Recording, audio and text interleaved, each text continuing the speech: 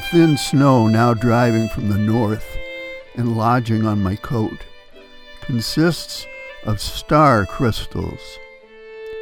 How full of the creative genius is the air in which these are generated. I should hardly more admire if real stars fell. Nature's full of genius, full of the divinity. From Henry David Thoreau's journal, Winter 1854.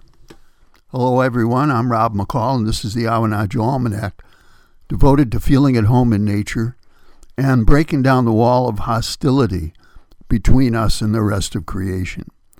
This is the Almanac for January 11th to 18th, 2022, and it's the full snow moon.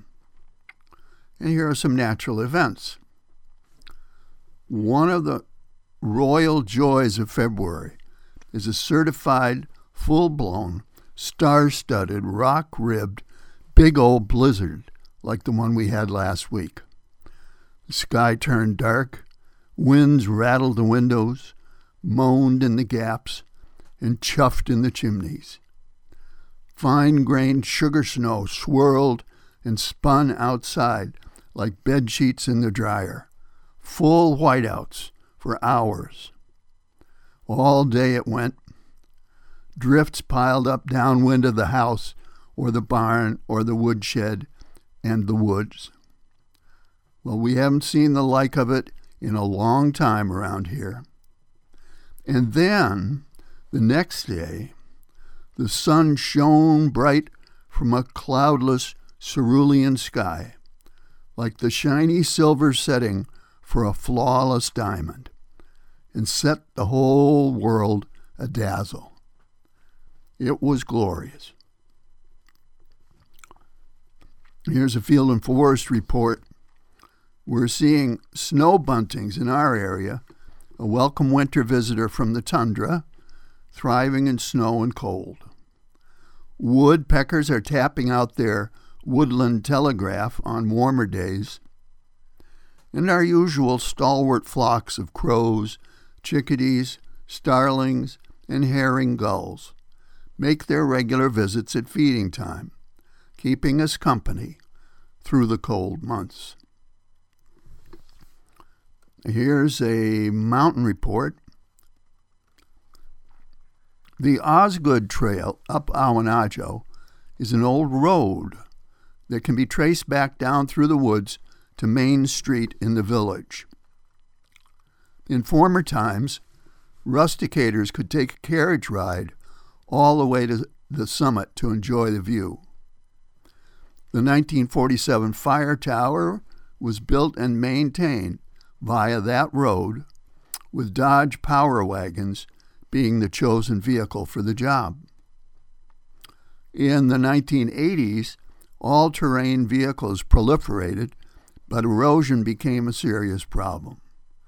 So the trail was rerouted, greatly improved, and ATV traffic is now by permission only. And come to think of it, we haven't seen a horse-drawn carriage up there in quite a few years either. So here's a rank opinion. When we talk about the environment, we're really talking about everything around us. Air, water, plants, animals, soil, the earth and everything in it, on it, and around it. And likewise, when we talk about nature, we're talking about the whole cosmos. Stars, planets, galaxies, everything near and far, known or unknown. This is what used to be called the creation, but generally isn't anymore for some reason. So what about us humans? This clever, nearly hairless, two-legged species who makes genocidal war, pollutes and poisons the environment, and yet is formed of stardust, and is capable of symphonies and cathedrals, and sending the Webb telescope out to look back almost to the beginning of the universe. Are we humans part of nature? Are we natural? From the oldest spiritual traditions down to the newest science, there is agreement on this. Humans are part of nature, subject to her laws and conditions and consequences, from birth to death and beyond. Because we've learned to fly does not mean the law of gravity does not apply to us, as any plane crash tragically proves. Because we are so smart does not mean we will not reap what we have sown. The laws of nature apply to us just as surely as they do anything else, from ants to asteroids and plants to planets. If we follow nature's example, we will survive and flourish, as will the earth. If we don't, she will carefully compost us and try again, as she has done to unsuccessful species countless times before. Whatever it takes, let's go with survive and flourish. We've done that many times before, too. And finally, a couple of seed pods for you to carry around. First, from the book of Psalms.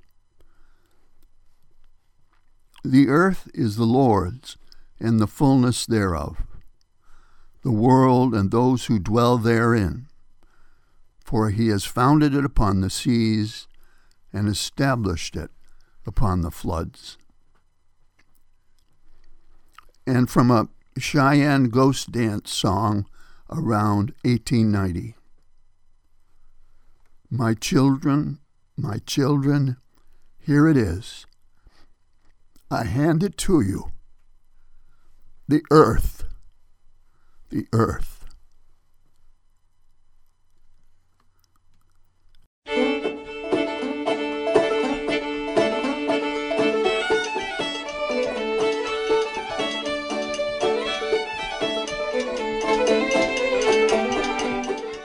Well, that's the almanac for this quarter moon, but don't take it from me. Go out and see for yourself.